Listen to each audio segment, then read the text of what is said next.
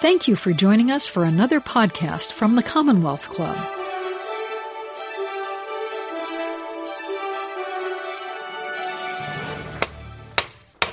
Good afternoon, everyone, and welcome to the Commonwealth Club.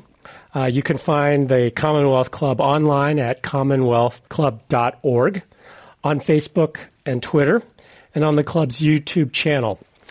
My name is Philip Yun, and I'm the Executive Director and COO of the Plowshares Fund, and I'm a former official at the U.S. Department of State. I also have the privilege of being your moderator for today's program, and I also wish to note very proudly that this program is being held in association with the Korea Economic Institute of America Ambassadors Dialogue Program, and I think you all have been doing the tour here in the United States to great reception from the folks who have heard you so far, so thank you for being here. So let's start with the program. Following President Trump's second summit with North Korea's Kim Jong-un in Vietnam, what does the future hold for relations between South and North Korea, as well as between both Koreas and the United States? Today we have a rare opportunity to visit with two ambassadors closely involved with these issues. We will discuss today the economic and political relationship between the United States and South Korea, and the outlook for diplomacy with North Korea and the region writ large. It is now my pleasure to introduce today's distinguished guests. Since August of 2017, His Excellency Cho Yoon-jae has served as ambassador to the Republic of Korea, colloquially known as South Korea, to the United States in Washington. Prior to his current position, Ambassador Cho served as special envoy to the European Union and Germany, as well as ambassador extraordinaire to the United Kingdom. He was also an advisor to President Roh Moo-hyun on economic policy. As one of the most prominent economists in Korea, Ambassador Cho previously served as senior economist at the World Bank and also taught at Georgetown University. Ambassador Cho is also an emeritus faculty member at Sogang University Graduate School of International Studies in Korea, and he holds a PhD in economics from Stanford University. Welcome, Mr. Ambassador. Since 2018, Harry Harris has served as the United States Ambassador to South Korea. Ambassador Harris previously served as an ambassador in the U.S. Navy, holding the position of Commander, U.S. Pacific Command. He graduated from the Naval Academy and went on to receive master's degrees from the Harvard Kennedy School of Government and Georgetown School of Foreign Service. From January 2017 to April 2018, he was the Navy's longest-serving Naval Academy graduate still on active duty. Additionally, Ambassador Harris was the first Asian American to achieve the rank of admiral in the U.S. Navy. He has served every geographic combatant command region, meaning he served pretty much all over the world. And he has received numerous personal decorations and honors, including the Defense Department's Distinguished Service Medal, the State Department's Distinguished Honor Award, and the Republic of Korea's Tong-il Medal. Please welcome again Ambassador Cho Yoon-jae and Ambassador Harry Harris. So with this format today, what we're going to do is I think both ambassadors were going to have short opening remarks to sort of set the table. We'll then have a series of questions that we have put together with some of the contributions of you all and other questions that you may have as well. As you hear their remarks, please feel free to give them to me and I'll work them as best I can. And then we'll move forward on that. So I think we had a coin flip of some kind. Ambassador Harris is going to go first, please. Okay, thanks, Philip, for that overly generous introduction. And after that, even I'm interested in what I have to say. So let me start by thanking the Commonwealth Club and acknowledging KEI and Ambassador Stevens and congratulating the Commonwealth Club on this magnificent building. Wow, it's about a year old, I think. Yeah. Right. And it's a pleasure and honor for me to join distinguished Korean Ambassador Cho Yoon-jae to speak with you during such an important time in the U.S. ROK, Republic of Korea relations. During critical moments such as these, I applaud the Commonwealth Club that connects San Francisco with the world, always mindful of your goal to find truth and then to set it loose. As we face the challenges that lay ahead, it's important that Americans from every walk of life recognize the ways in which the world is changing so that an informed citizen can help our nation prepare. So, ladies and gentlemen, after several years in Hawaii, my wife Bruni and I relocated to Seoul last summer. And let me tell you, there's no more dynamic place to serve as the U.S. ambassador and no better partner for the United States than the Republic of Korea. I've loved every day of my time there so far, including kimchi and tteokgalbi and bibimbap and soju, especially that soju thing. And you haven't lived until you've drunk beer and eaten chicken in public in 100 degrees weather in Daegu during the Chimek Festival there. So this year, we're celebrating the 66th year of the U.S. ROK Alliance, which serves as the foundation for peace and prosperity not only on the Korean Peninsula, but in the region as well. Our alliance has lasted generations and will continue to thrive for generations to come as long as we together nourish it, embrace it, and resource it. So the breadth and depth of our relationship extends far beyond just security. The ROK-U.S. alliance is dynamic, and we built a multidimensional partnership reinforced by shared values, shared concerns, economic interests, and underpinned by deep people-to-people ties. Trade is obviously a key pillar of our alliance relationship in the 21st century. Korea is California's sixth largest trading partner in both imports and exports, with over $25 billion in bilateral trade.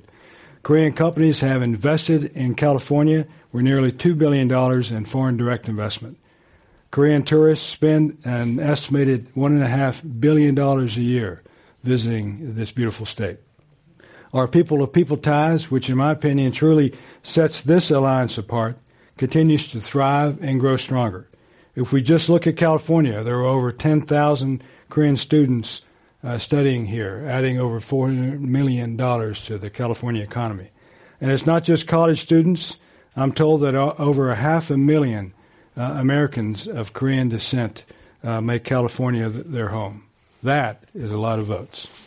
Now, I'd like to highlight the historic events in the last year that have placed our nation and our alliance in a position for even greater outcomes. And this will set the stage, I think, for a lot of what we're going to talk about today. Building on the trust that President Trump and Chairman Kim Jong-un established in Singapore last year, we made progress in Hanoi last month. Now, we didn't reach an agreement with the DPRK or North Korea, but we've exchanged detailed positions, narrowed the gap on a number of issues, and made clear that the United States expects complete denuclearization before sanctions relief. The U.S. remains ready to proceed in parallel with denuclearization with concrete steps to transform the U.S. DPRK relationship and establish a long and lasting peace regime on the Korean Peninsula. We're also working closely with the ROK to achieve our shared objective of the final fully verified denuclearization of the DPRK as committed to by Chairman Kim in Singapore last year.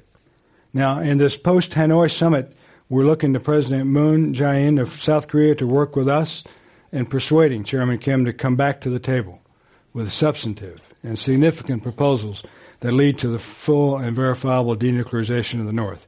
President Trump has left the door open for continued talks to come out of Hanoi last month. Now, though the U.S. ROK alliance is essential, I'd be remiss if I didn't mention our alliance with Japan, which is also very important. And it's vitally important that our three nations together enhance our security cooperation as we continue to send a unified message that North Korea must fulfill its obligations and promises to denuclearize. Looking further afield, the U.S. Indo-Pacific strategy is built on our belief that the Indo-Pacific nations should be independent, strong, and satellites to none. We need to unlock private investment in infrastructure and keep sea lanes and airspace free, open, and secure. The Moon administration's new Southern policy shares many of the same goals as our Indo-Pacific strategy, and we look forward to working with the Blue House as we move ahead in these areas. Over the last 66 years, our two countries have laid a strong foundation upon which we constructed an alliance and myriad connections that were once unimaginable. The coming decades will take us even further. So with that, I'll stop and yield the microphone, I guess, over to my colleague, Ambassador Cho. Ambassador Cho. Thank you. Thank you, Mr. Yoon and Ambassador Harris. It's always a pleasure to be back to Bay Area. As I was introduced, I had a privilege of studying at Stanford many years here in Bay Area. And I left Stanford about 35 years ago. But ever since I left Bay Area, I always missed San Francisco and the Bay Area. And it's great to be back. And this is my first time of using this type of a microphone. I feel like I became a K-pop today. I hope I would be as popular as they are. I have been traveling with Ambassador Harris and Ambassador Stevens over the last 1 week. We visited Atlanta, Georgia, and also we visited Austin, Texas, and San Francisco is our third destination.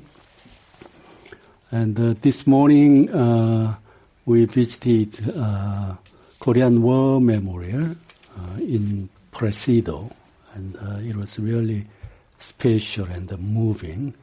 Especially, I laid rest there with my counterpart and my good friend, Ambassador Harris.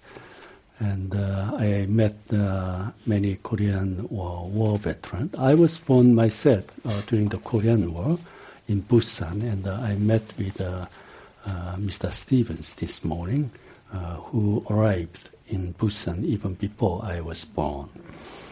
And Korea's U.S. alliance was forged in the Korean War, forged on the blood during the Korean War. And the Korean people have never forgotten the sacrifice of young American soldiers, and will never forget young American soldiers' sacrifice. Owing to their sacrifice, now we developed into one of a successful liberal democracy and also prospering industrial economy. And U.S.-Korea, ROK-U.S. alliance has been the backbone for the peace and the stability of the Korean Peninsula. And without that, South Korea would not be able to enjoy the prosperity and freedom where we are standing. And throughout this trip of the last 1 week, it was really delight, especially because I traveled with Ambassador Harris and Ambassador Stevens. I have enjoyed it very much. And through this travel, I again could confirm that most important factor to our strong bilateral relationship is not just our government cooperation or military alliance, but it's a strong people-to-people tie. And I could say everywhere we visited, there is a strong partnership between our countries. And I really appreciate to have this opportunity and appreciate to meet people here in various states in United States, and especially this opportunity of meeting people of Bay Areas. So I look forward to having a good discussion with Ambassador Harris and Mr. Yoon. Okay, thank you.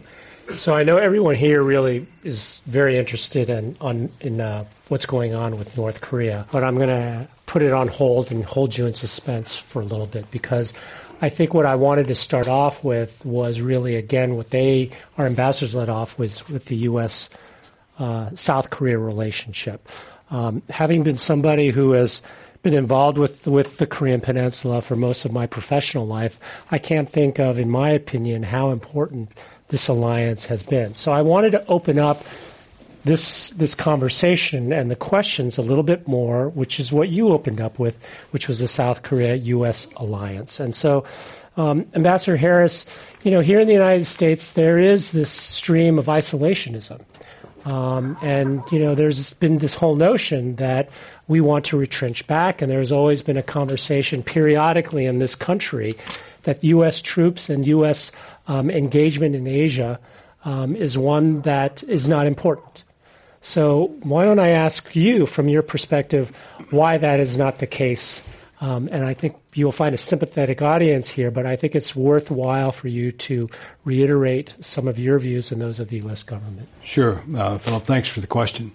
I think that a lot of the sentiment that is embedded in the question is based on this idea of U.S. first, America first, and is that the right or wrong thing? And I believe that U.S. first does not mean U.S. alone. I think that we've made it clear, certainly in the Pacific, that our alliances matter. The United States has only 5 bilateral defense treaties in the whole world, and they're all in the Pacific. And Korea is key in our alliance relationships globally and in the Pacific, and the other alliances are Japan, Australia, Thailand, and the Philippines. And I think that again that we've been clear and forthright that our alliance with the Republic of Korea matters. It matters on a fundamental level, and it goes well beyond security, and it touches all aspects of our lives together. So I'll stop there. Okay. So, Ambassador Cho, maybe from your perspective, as both of you have alluded to, the U.S.-South Korea alliance is really more than a military alliance. It involves shared values, shared prosperity, commitment to democracy. So can you talk from your perspective, again, why this relationship is so important to you, your country, and in a sense, what areas you think we should be working on or we are working on in order to deepen and broaden it? This relationship, Korea-U.S. relationship is absolutely the most important relationship to Korea. As I said, Korea-U.S. alliance has been the backbone of the peace and the prosperity in Korean Peninsula, my country, and beyond the Korean Peninsula.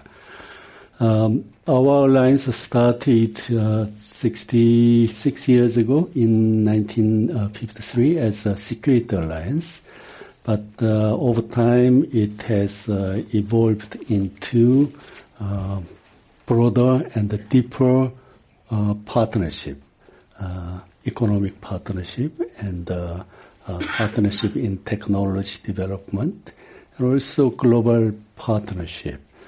Korean soldiers participated in all major wars after the Second World War with U.S. soldiers shoulder on shoulder in Vietnam, Iran, Afghanistan. And also we have expanded our economic partnership as Ambassador Harris mentioned. We could witness that in every place we visited, Georgia and Texas. And here, California is the largest state and the richest state of the United States. And the United States is our second trading partner. And Korea, I understand, is the 6th largest trading partner to the United States. And our trade with California, it takes more than 20% of our total trade with the United States. And here we have many Korean companies invested, and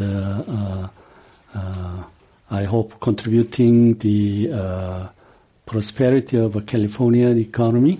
And the Korean companies here are producing from steel to dumplings by CJ.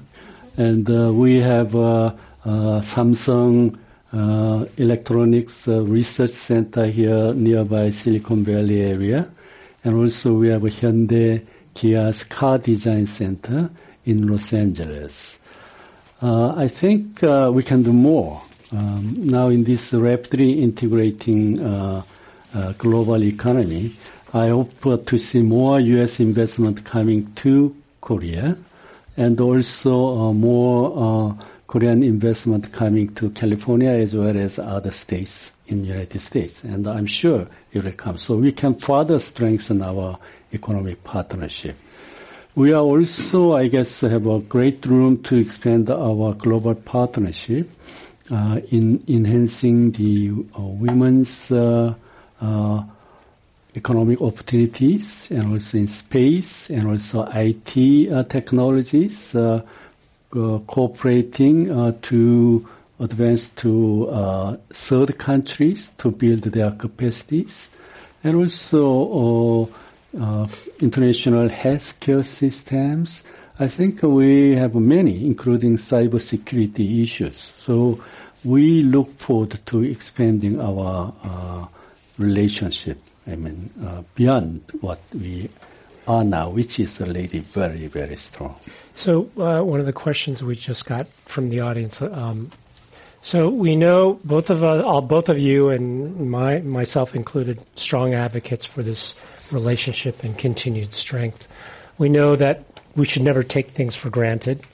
Are there things that we can be doing, or I wouldn't say really worried about, but what can we guard against, or what can we be doing in that sense that for folks here to make sure that this relationship stays strong? Is there something that you would have people do or to guard against in certain respects? Doesn't have to be very long, and we'll just something comes to mind at all. Sure. I'll say that we have to guard against complacency. We have to guard against the idea that, well, we've been at this for 66 years and it's just going to continue on its own accord. It won't on its own. That's why I talked about in my opening remarks that we need to invest in it and resource it and be committed to it. Otherwise, it'll go the way of many other things in history.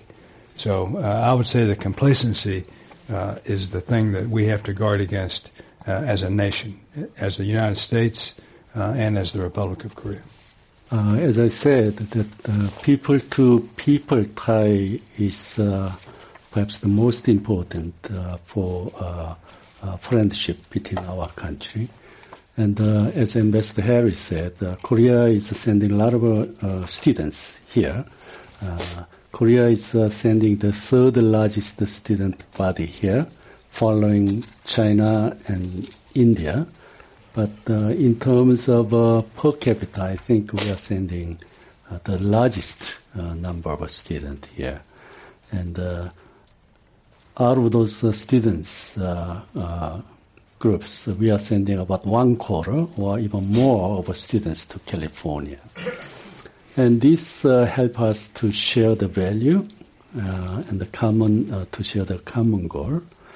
But I think we can do more.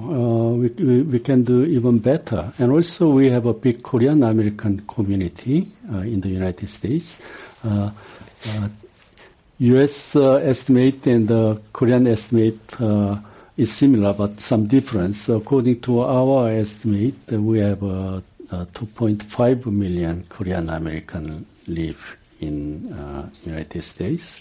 Again, California is the largest home of Korean American community here. Now, Korean American communities, the first generation has been busy in settling down in this country and also raising their children. But now the second generation and third generation of Korean Americans has become very, very successful. I'm very proud of Mr. Yoon as well, second generation. And they are contributing more to mainstream U.S. society. as a diplomat, I have been mainly engaged in my friends in Capitol Hill and the State Department, White House, and various government agencies. But now I feel that I have to expand my efforts to strengthen our ties with the state government too. And I really appreciate Ambassador Stevens and KEI for organizing this ambassador dialogue and giving such opportunity. I think that is a big and almost boundless opportunities we can further strengthen our relations. And the key, I think, is enhancing the people-to-people tie and friendship. And I would like to do more on that. You are listening to the Commonwealth Club of California. Hear thousands of our podcasts on iTunes, Google Play, and Stitcher. And when you're in the Bay Area, please join us live for one of our 500 programs each year. You can find us online at commonwealthclub.org. Now, back to our program.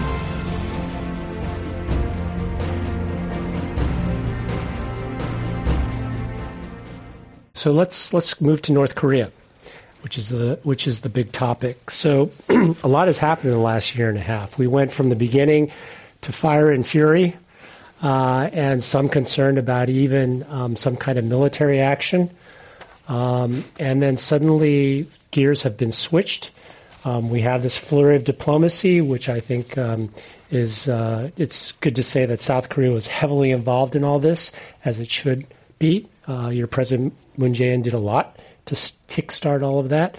And as someone who has been critical of this administration, I am fully supportive of President Trump's approach to do something a little bit different. I mean, U.S. policy up to a certain point has failed, mainly, and it seems that if you continue to do the same thing as you've done over the last 20 years that has failed, trying to do the same thing, expect a different result isn't going to work. So I applaud the president in terms of his approach.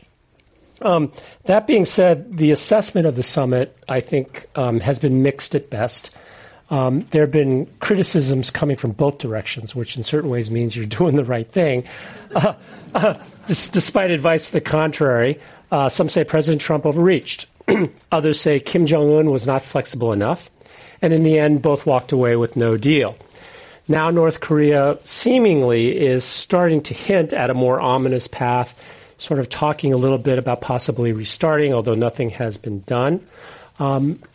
Having been in these negotiations at these levels before, oftentimes there's another story involved, and there's a lot that's not quite revealed.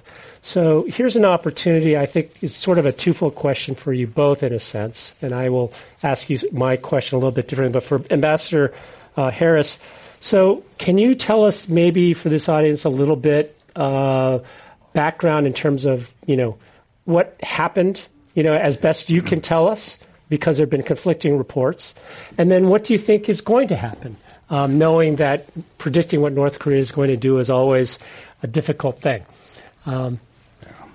Yeah, it's. I think it's probably the fundamental question, right? But I take exception. I disagree with the idea that the President Trump overreached. So my background, as you covered in the introduction, was I was the U.S. Pacific Command commander up until last summer. So in 2017. In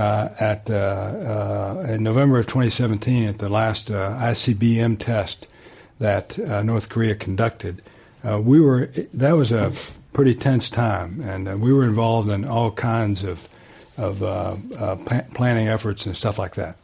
And in 2017, I could not have imagined, in my wildest fantasies, could I have imagined that the sitting president of the United States, would have a meeting with Chairman Kim Jong-un in person and walk away amicably. But that, in fact, happened. It happened in Singapore last June, and then it happened again in Hanoi last month. So I don't believe that the president overreached at all.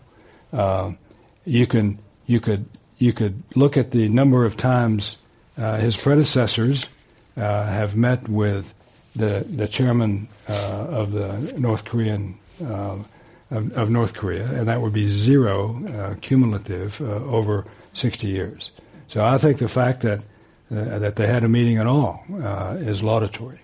I think also the fact that we haven't seen a provocation, a nuclear test, an ICBM test, or anything like that since November of 2017 is significant.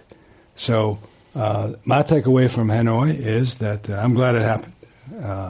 We didn't reach an agreement at Hanoi as we hoped, but both parties departed amicably, and we, the United States, have left the door open to North Korea for continued negotiations and discussions.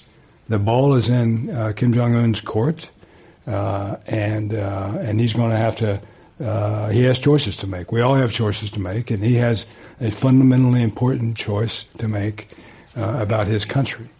I think that clearly he now understands what the United States' position is with regard to the commitments that he made in Singapore.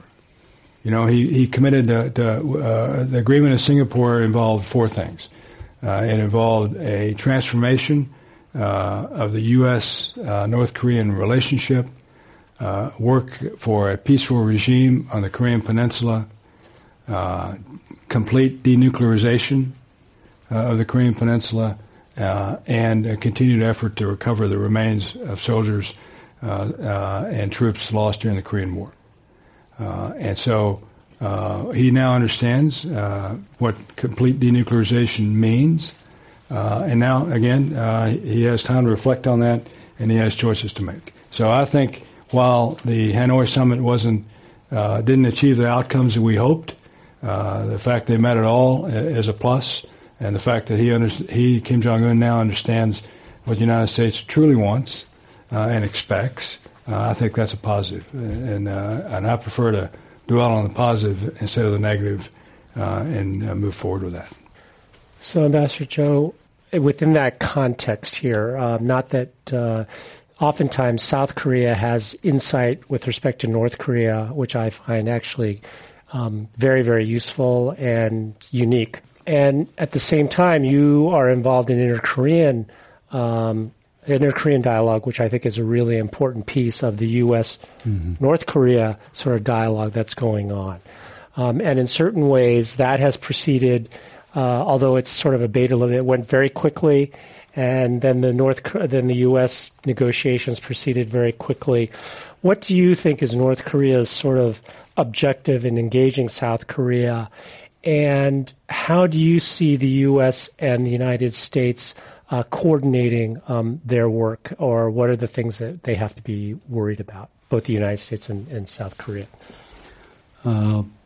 As you know, that when President Moon took office in May 2017, he consistently sent a message to North Korea that we want dialogue and we want to resolve these nuclear problems through diplomatic effort. And at that time, as Ambassador Harris mentioned,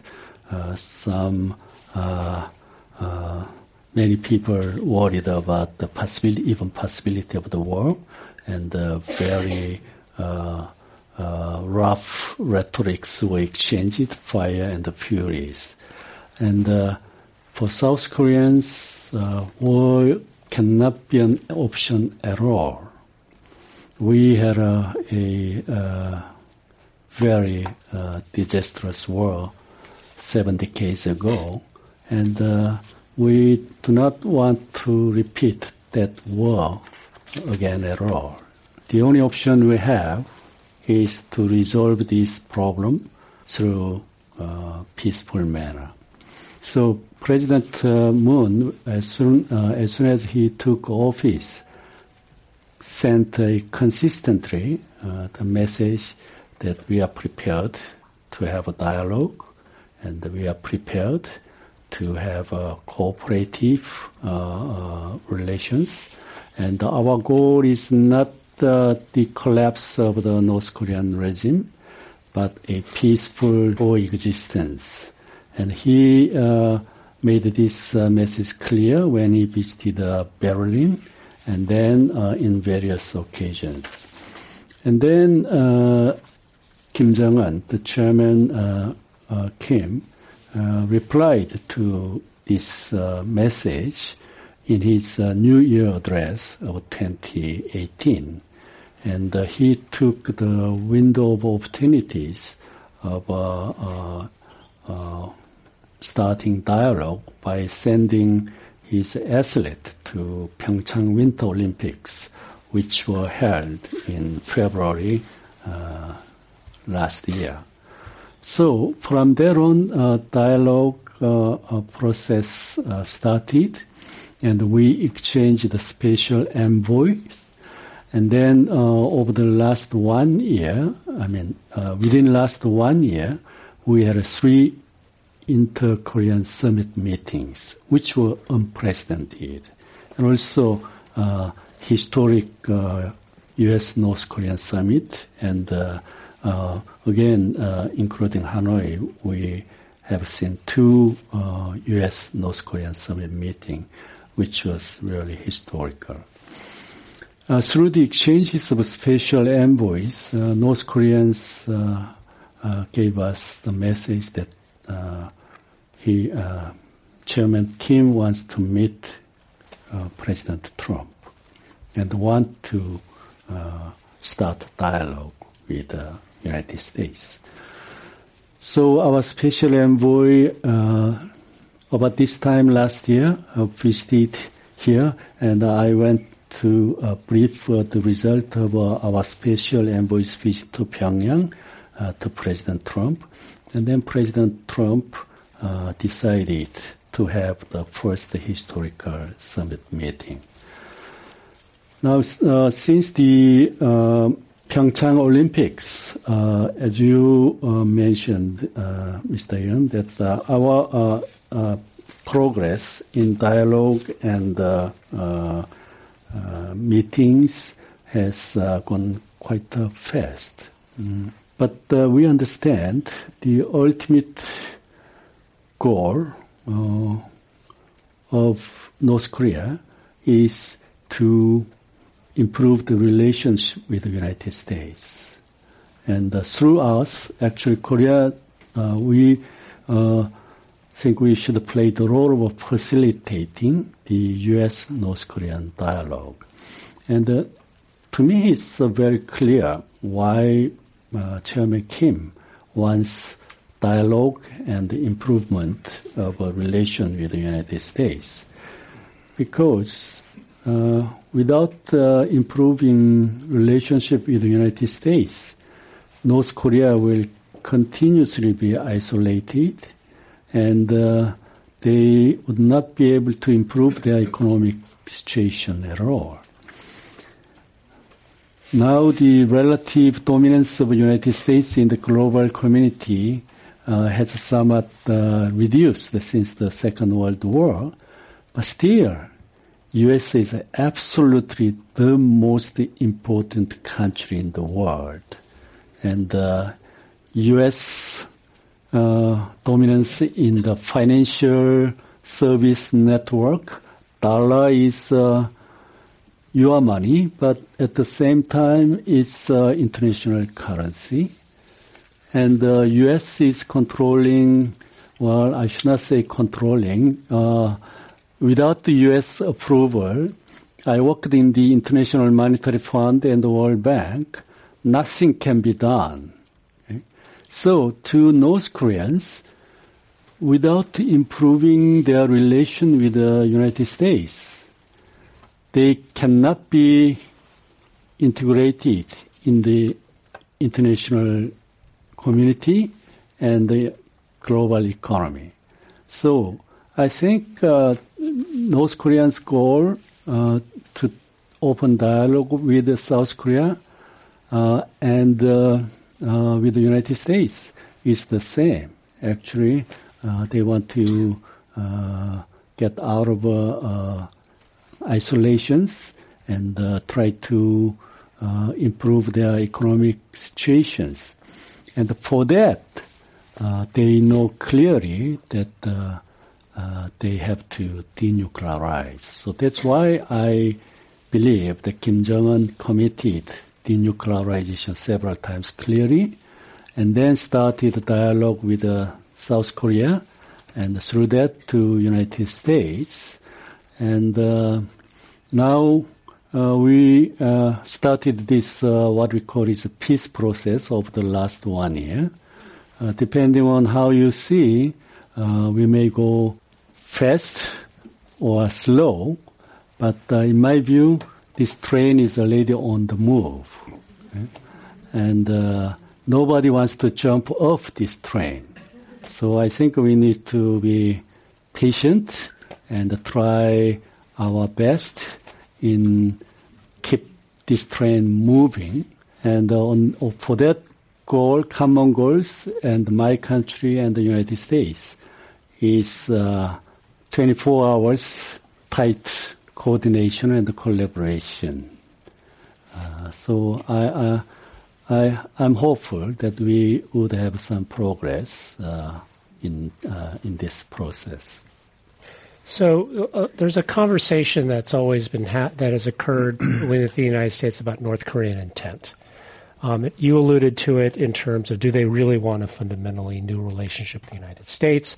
As such, are they really willing to give up these nuclear weapons, yes or no? Ultimately, when people ask me that question, I say, I don't know because I'm not North Korea.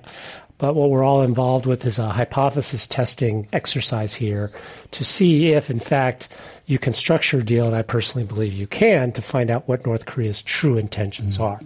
Okay, so that is what people, when they ask me, what about North Korean intent? The questions that we've gotten here has to do with military exercises, which I thought was really interesting. So, Formal Admiral, Mr. Ambassador, let's talk about the military exercises. General Brooks, Vincent Brooks, who was head of U.S. Forces Korea, said he thought Kim Jong-un wants a different relationship. And he talked positively about the military exercises being postponed. Okay, people here are concerned, is that a threat to U.S. or South Korean interests?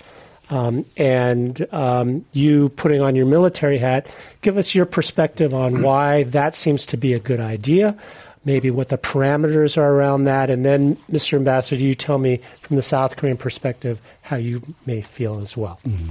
So on military exercises, I testified before the Senate Foreign Relations Committee last June. I was asked specifically about the postponement of the two big exercises that we had announced last year, Key Resolve and Ocean Freedom Guardian.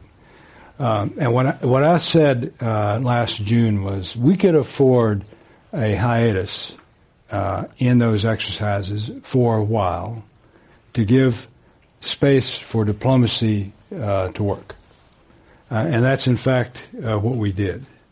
This year, we have resumed joint training with the South, with the military forces of the Republic of Korea, though the scope and the scale of those exercises are smaller than they have been in the past.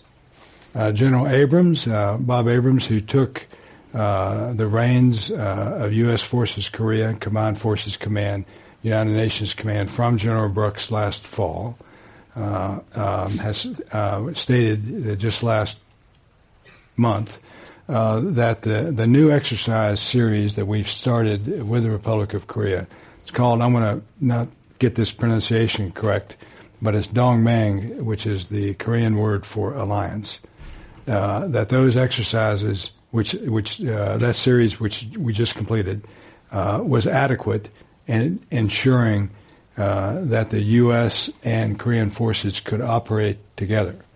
Now, that's important that General Abrams said that because as a 4-star Army general who spent his career training formations of troops, for him to say that he is completely satisfied that Dongmang achieved the results to ensure that the U.S. and Korean forces could operate together against any contingency, and he said you could take it to the bank. And I would say, as my vast experience in diplomacy, 8 months, I would say that if he can take it to the bank, I want to make a deposit because he knows of what he speaks, and I think we should listen to what General Abrams says. So I'm comfortable with where we are with our exercise program with the Republic. I'm comfortable that the military forces of our two countries could respond to any challenge posed by any threat anytime. And so we will continue to do these exercises at a smaller scale, and rightfully so, to give diplomacy a chance to operate. So South Korean perspective on this. You can trust the former Navy Admiral. His comment. Absolutely, I agree with Ambassador Harris. Before I comment on this military, let me add a little bit on your first part of questions. Whether North Koreans indeed want normalization. Right. I believe so because, in my view, I think they would see no other way of achieving better economic conditions for their people. And also this North Korean leader is in the mid-30s, and he has to think about next 30 and 40 years.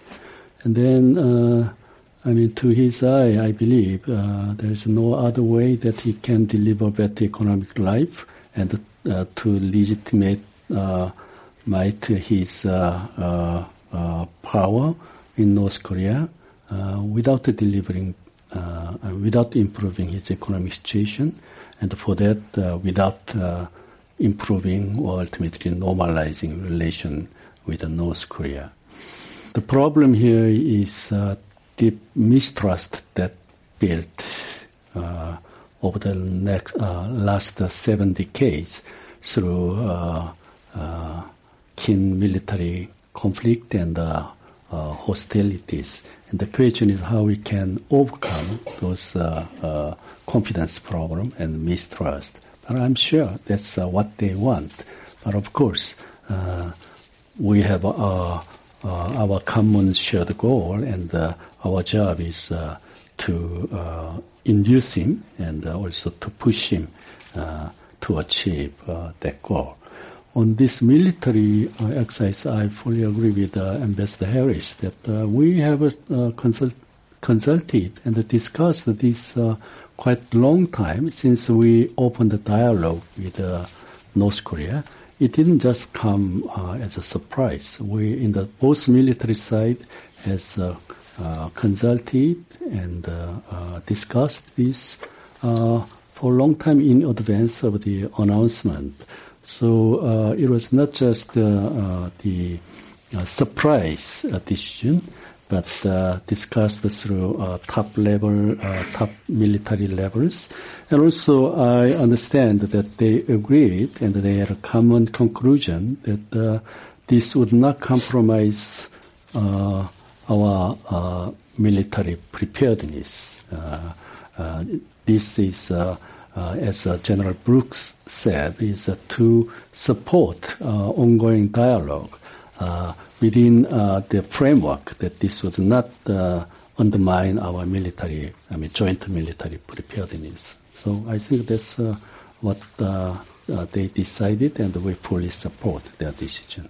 Right. Let's switch some gears. This will touch on North Korea, but let's go to some regional players here, perhaps as it relates to North Korea or perhaps not. A lot of questions about China, some about Russia, some about Japan in this context. So, Ambassador Cho, I'll go to you. In the past and even today, there's a tendency to assume China holds the key to affecting the North Korean behavior. There's a question here that said directly, is North Korea a Chinese puppet? And so where does South Korea see China playing a constructive role, and in what manner? I don't think it's the right observation to call North Korea as China's puppet.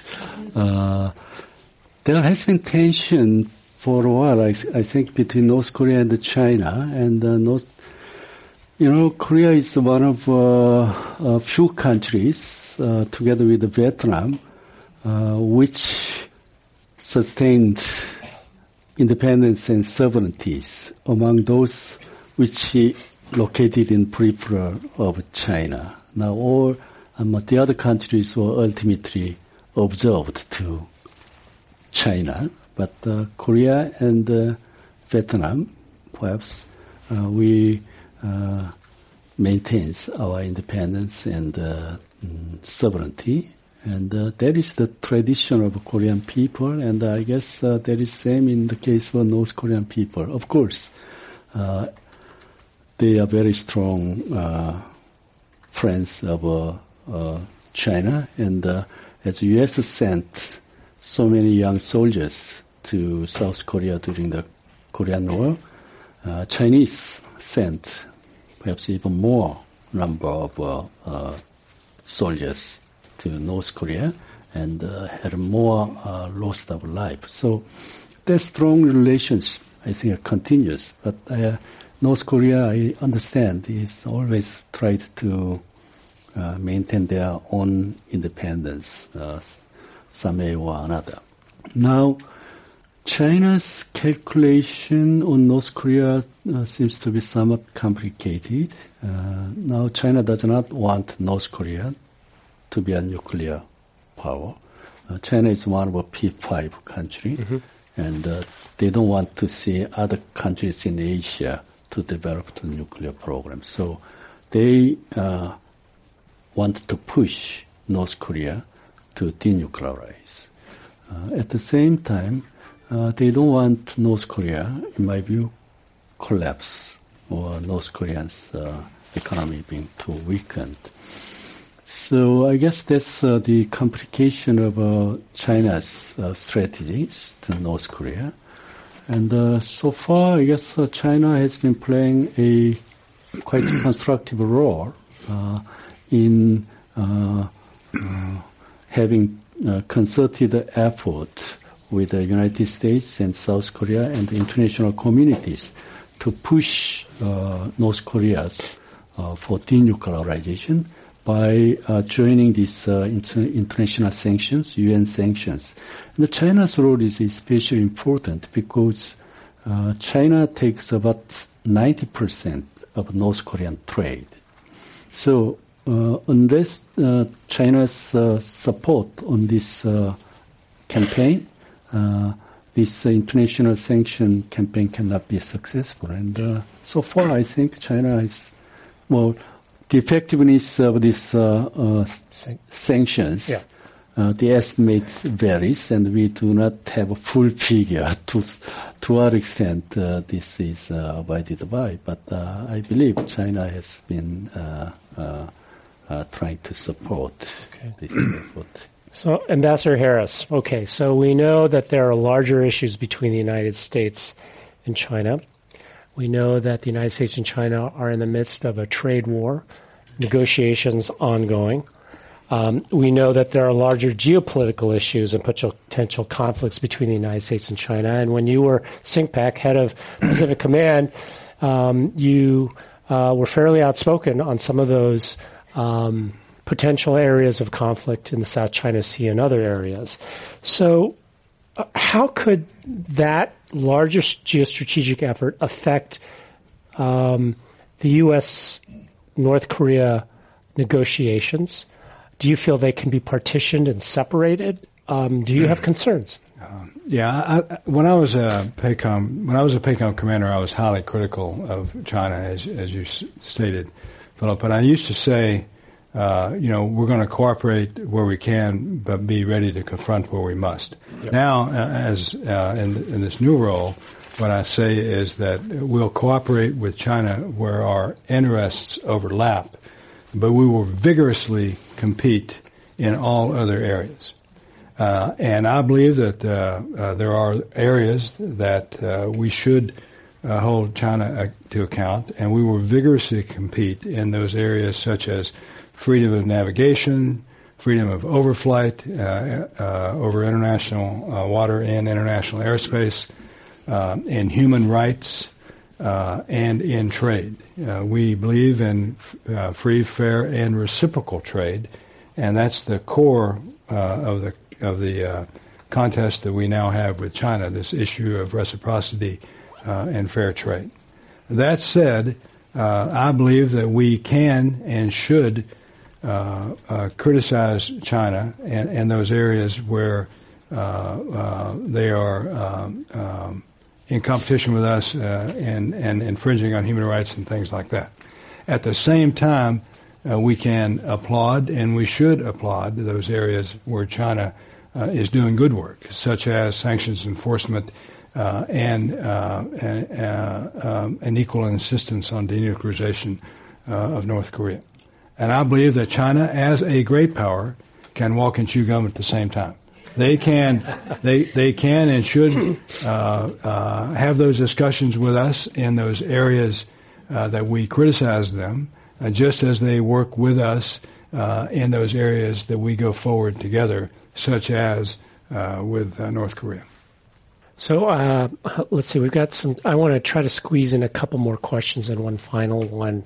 So Ambassador Cho, there was a question, a couple of people were struck by your comments about women empowerment and some of the things that South Korea is doing. And they wanted you to discuss the dynamics around women empowerment that you alluded to earlier. What initiatives are the U.S. and South Korea have in place now, and what are they planning? And there was a sort of side question you can choose to answer or not that related to Park Geun-hye, President Park Geun-hye, and her stepping down. Has that been a setback for women empowerment in South Korea? So you choose what you want to answer. And then, Ambassador Harris, I've got one question related to technology and the relationship with South Korea. Actually, you know that in Korea, women's participation in various area has been quite low, but it's changing very rapidly now. Now, in foreign ministries, the young professionals recruited every year about 100, I guess more. Majorities these days are women. And even all these civil servant exams and also for the lawyers, the majorities are women. So although right now our current women participation rate may be quite low, in the future, Korea could be one of the countries which has the strongest women's participation in various key areas. So we have a couple minutes, so we just wanted to remind you. Yeah. Okay, and then for this U.S. partnerships that now White House is emphasizing on these women empowerment issues, and the World Bank is also joining that, and we contributed a lot of trust. We are contributing a lot of trust fund, $10 million or more to World Bank and to work with the United States. And based on our experience, we also want to work with the United States on this issue. Okay. So, Ambassador Harris, question, without, being in Silicon Valley and San Francisco, we wouldn't have a session without talking about technology, right? So, the question raised the general sense of technology, its impact in our lives in the United States. We talked about AI, 5G, big data, analytics. And, South Korea is a leader in technology, and as well as the United States. So, the question was, what are in this short time that we have, sort of how are the United States and South Korea working together on this to address, what are the not only the positive aspects of technology but also the negative ones? Yeah, so I think it's a great question, especially for this area. So yesterday, Ambassador Cho and I and our teams went to visit FireEye in San Jose, Milpitas area, which is a cybersecurity firm, a large international cybersecurity firm with a large presence in South Korea.